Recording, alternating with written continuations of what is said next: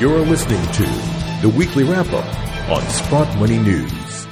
Welcome back to the Sprott Money News and SprottMoney.com Weekly Wrap-Up. Established in February of 2008, Sprott Money is a leading precious metals dealer selling gold coins, silver coins, and bullion bars online and over the phone. Learn more about Sprott Money through our informational podcasts and get the latest precious metals news from our expert writers. You can, of course, go to SprottMoney.com to find out more, sign up for our newsletter, or call us at 888-861-0775. For the weekly wrap-up, I am your host, Craig Hemke, and joining us as usual this morning, Friday, September 27th, is Eric Sprott himself. Eric, good morning. Good morning, Craig. Dealing with the options expiry here, but that ends in North America now, and all we got to do is get through Monday, and we should be okay. Yes, quarter end as well. We've got some COMEX contracts going off the board. All of the usual shenanigans. We can hope that the Department of Justice will just indict more and more traders and go up the food chain and indict their bosses as well. But for now, the fun and games continue, my friend. Gold's down about $20 on the week. Silver's down about 40 cents. Maybe part of a natural correction as well to wash out some of the over-bullishness.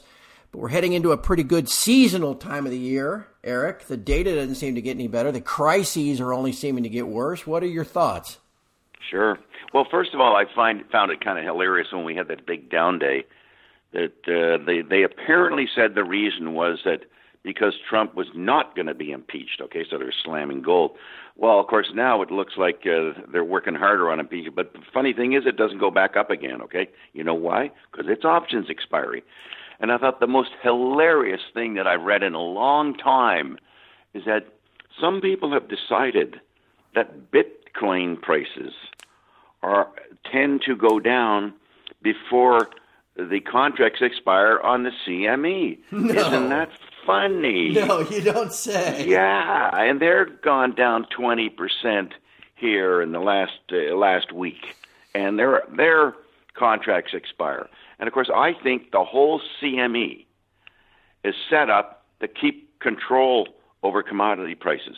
And of course, the clients of the commercial banks typically are always the buyers, okay? I mean, there is no commercial selling. Who's kidding? And there's no people trading these things sort of professionally, like the gold companies aren't doing huge hedges on the COMEX. It's all just a market for people to prey on other people. Of course, the big guys prey on the little guys, right? So now they have another market to prey on, and that is the Bitcoin market. And I found it very interesting, this article that was on Zero Hedge that said, there seems to be some analogy at quarter ends that when the contracts are expiring, Bitcoin goes down. Well, welcome to our world, buddy. Anyway, so let's see. What do we want to talk about here? Well, first of all, the economic data is not so hot. We had consumer confidence plunge. Yep. In the U.S., of course, consumer confidence is plunging in Europe. Imagine what the consumer confidence in China is like these days. Wow. Or how about India with their car sales down 30%? What's their consumer confidence like? We had personal income was announced today as a it was huge, 0.1%. Wow. Let's go out and buy all sorts of things here. And, of course, the biggest deal going on, unfortunately, is what's going on in the repo market. And it's really cheesing me off that a poor old gold guy, precious metals guy like me, has to spend all that time trying to figure out what's going on in the repo market because the New York Fed lost control of it, and, of course, the rates went up to 10%. And so now, because it's a very complex thing that's going on, of course, I got to read more damn articles about the repo market. And I think it's suffice to say that the banks have have a shortage of liquidity. Yep. The banks do, which seems rather odd. I mean, we've had 10 years of supporting the banks here and printing money and all that stuff, and now they got a shortage of money. Hard to imagine that's happening. But, and of course, all I'm trying to do is figure, well, why would they be running out of money? And, of course, the scariest reason would be, well, you know what? Maybe when rates went back up, a lot of guys who own bonds took a hemorrhaging hit on those things, because the guys who own bonds tend to own them on a leveraged basis. Yeah. And when those rates backed up, there were probably some serious losses, and not just on the bonds, but imagine the derivatives on the bonds and what the size of those losses could have been. Yeah. So I keep watching it. I think it's very disconcerting. The Feds now, when this thing first started, they had a repo of $50 billion, probably middle of last week or something, and it got oversubscribed, meaning they wanted more money than that. Well, now they're doing hundreds per day, 100 per day, plus they're doing $60 billion of 14-day repos. So now they've committed to put $220 billion. Out of nowhere, we get a $220 billion shortage of liquidity. Out of nowhere. Yep. Wow. How does that happen? You know, in this wonderful world where everything's going up all the time, we got bubbles here and bubbles there, and next thing you know, somehow we seem to have a shortage of money. So that is very much of concern, and everybody should keep watching and trying to understand what might be. Maybe it's a big bank that has a particular issue. You know, I'll only cite one bank. There's a bank out there that's got all of $16 billion of equity and $49 trillion of derivatives. Trillion. I wonder if they could be having a problem. Who knows? That's Deutsche Bank, by the way. I don't know. Anyway, we'll see. I can't do that math as to what that percentage, what that leverage ratio is. I haven't had enough coffee this morning, but it's a lot. You can almost use the infinite sign for that. Yeah, that's pretty close. You know, and as we look at that, the only way out, it would seem, especially with the declining global economy, the numbers, as you said, in Germany are terrible. More QE is coming. I don't think there's any doubt about it. And as we look at these declines in prices, I mean, are they really the prices of gold and silver, or is it just the futures contracts that get manipulated around? Anyway, this is a great opportunity for people. If you haven't had a chance to position yourself correctly for what's coming and what is actually unfolding, that's what these pullbacks are for. Eric, we're seeing some people, I guess this means, are taking advantage of that. Huge inflows into things like the GLD and SLV. GLD has 31 metric tons of gold going into it this week. Well, they had guys that thought they were buying 31 tons. Yeah, exactly. Whether it got delivered or not, or whether there was a piece of paper in the mail, which is more likely, right? Saying that you own 31 more tons. But it's interesting that 31 tons. I mean, that's, if you annualize something like that, you know, that's 1,500 tons a year in a 4,000 ton market. I mean, you can't squeeze that in. Okay. Probably last year we probably lost tons in the GLD, and this year, you know, there might be a net difference of like 1,800 tons in a 4,000 ton market. Well, how does that happen? And in the silver market, for example, the ETFs so far this year, all the world's silver ETFs have consumed 17% of the silver market, and only 25% of the silver market goes to investments. Unlike the gold market, where 90% goes to investments. And of course, you add in what's going into India, where they bought in excess of 3% of the silver market in the month of July. Yep. And most of that would be for investment. I just see that there's going to be and is a physical shortage of silver. The Royal Canadian Mint has people on allocation. Australia has people on allocation. I understand there's no 100-ounce bars available at either mint. I think it's a great, as you pointed out, it's a great time to be buying gold and silver. I actually bought quite a bit this week, losing on it, fine, but I will be back to the party again and buy more next week. So I think it's good. One thing I do want to talk about is I've mentioned this gentleman's name, Christopher Mullen. His service called Technical Traders. But he did something on gold, and this is a guy who back in May said, gee, I think it's going to go from $1,275 to $1,450 in 5 to 7 weeks, and effectively did, blew me away. He's suggesting gold and silver would bottom out here in early October, and the target on gold is $1,795, I believe is the number, and his target on silver is 21 to 23, maybe 24, I'm not sure, 21 to 23. So I think this is something that people should sit up and take note of. The physicalness is looking real good here. the world should be going to precious metals. I mean, the more you, and the whole repo thing is playing right into it. I mean, if you're a bond guy, you are just quaking here, seeing what happened to that market in a day. The rates went from 2% to 10% in like 2 days. It's incredible that you could lose control like that. So who knows what's going on, but I don't think it's going to be minor. Yeah. Yes, no doubt. And we're heading into October, which is always seems to be a rather interesting month for the stock market. Very. Eric, anything else on your mind before we discuss some of the miners this week? I guess the only thing is, we'll start getting, I think, some of the production results, third quarter production results from the mining companies, maybe late in the week. So that'll be very interesting to watch for. Some of them might have, significant production that will be price moving. I'm hoping that Kirkland Lake is one of those, by the way, that they'll have significant production that might cause people to sit up and take notice. But there's a couple of companies that I do want to talk about because there was, one had some news. Tudor announced their drill hole, which was 1,100 meters of roughly 0.6 grams of gold. That's a huge, huge, huge intersection. I've always thought that this thing has an easy shot at coming up with 20 million ounces of low-grade gold, and there's nothing in these drill results that deter me from thinking that. So, and they're well positioned in terms of logistics of where they are, so that's good. I had the chance of just bumping into the Wallbridge people at a gold conference I was attending, and things look good there. I hope they come out with some. They will be coming out with further drill results, and I just hope that these drill results will really bring a sea change to how people view the potential opportunity in Wallbridge. So those are the only two I specifically wanted to comment on. I'm sure we might have some questions about some other ones. We do. And just in general, too, Eric, a lot of folks are kind of, frustrated, disappointing.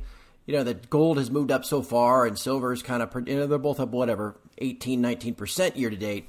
But yet, things like the GDX, the GDXJ, and some of the individual shares haven't really caught on yet. Is that just a public perception? Is that a lack of institutional participation? Do we got to get a couple of good quarters behind us before people, institutions start to get excited? What do you think is holding things back? Well, one of the things that will change that will be when the third quarter earnings results come out, and they're got to be much better, on a $200 price increase. And then finally the computers will figure it out. And it's very important that the computers figure it out, by the way. I think the computers are more important than the analysts. Yeah. Because the computer keeps spitting out, buy gold stocks, buy gold stocks, buy gold stocks, And it's like when the computers at Investors Business Daily had Kirkland Lake as the number one stock in the U.S., number one. And hey, look what happened to the stock, for God's sake, because the computer figured it out. Right. So I think it's important that these third quarter earnings come out. Now, the earnings won't come out until probably late October, or mid to late October. The production will be out earlier. So I think that's what will bring about a really big sea change here, that some of these earnings are going to look very dramatic. Okay, and before we get to some of the names this week, just a reminder, Eric we look at all these things, and Eric tells me ahead of time if it's something he has an opinion on or not. So if we don't address a name that has been sent in, it's not that we're just ignoring you. We just have to save some time. And if you do want to ask Eric a question about an individual miner, we try to get to those. Like I said, you can email those to us at submissions@sprottmoney.com. Get them to us by about noon every Thursday, and then we'll have time to put them all together. So this week we had questions on companies like Allegiant Gold and Mako Mining, Great Panther. Those are all companies I asked Eric about. He just currently doesn't have an opinion. But a couple that he does have an opinion on that we can address are companies like Wesdome. Eric, what can you tell me there? Sure. Well, Wesdome actually came out with their new reserves at the Kiena ore body. They went up by roughly 500,000 ounces, and of course they're good quality ounces. I always find that when you get a what's sort of an update of a 43-101, everyone's always disappointed. I actually haven't looked to see what Wesdome did on that news, but I have great hopes for that particular ore body. I was an owner of Wesdome at one time, not that long ago. Did well on it, but I don't own it today. but I recognize that it's been one of the great stocks, and that's going to be a very interesting ore body, Kiena, and I'm sure the decision to reopen it can't be that far away. How about U.S. Silver? Well, U.S. Silver, I'm a big owner of U.S. Silver, and I, of course, buy it for the silver, although they do have base metal credits. And I recently was announced that I bought a 40% interest in the Galena silver mine that they own, and it's in Idaho. And they were looking for a way to kind of inject some capital into it to expedite the sort of upgrading of production there. And, of course, I, as I've espoused here many times, want to get into silver. So I thought, well, there's a good, wonderful combination. I'll put the money in. And I took back a 40% interest in the joint venture. So that was very appealing to me for the silver credit. And, of course, I'm a very large shareholder of U.S. Silver as it stands. So, obviously, I think things are going to look real good there. I think as they get their new mine into production, which I think is very, very soon, things will change dramatically for this company when things get reported next year. Yeah, especially get the silver price to go up a little bit. I'm sure that would help, too. Indeed. I saw something this week, too, that Royal Nickel found another one of those big old boulders on their property. Did you see that? Well, yeah, and here's the amazing thing about it. They said they found, I think it was like 16 or 1,700 ounces in 576 kilograms, okay? I'm telling you, 576 kilograms of rock is not big. It's about the size of my stomach, actually. That's what my wife would say. It's not big. I mean, it would sit on my desk here, okay? And which really tells you that it's like finding a needle in a haystack. Yeah. These things down there. They're not, and of course, I've always said, you find someone, you got to drill about 2 feet away, okay? If you're more than 2 feet away, you may not find the next one. Yeah. So it was good that they found it.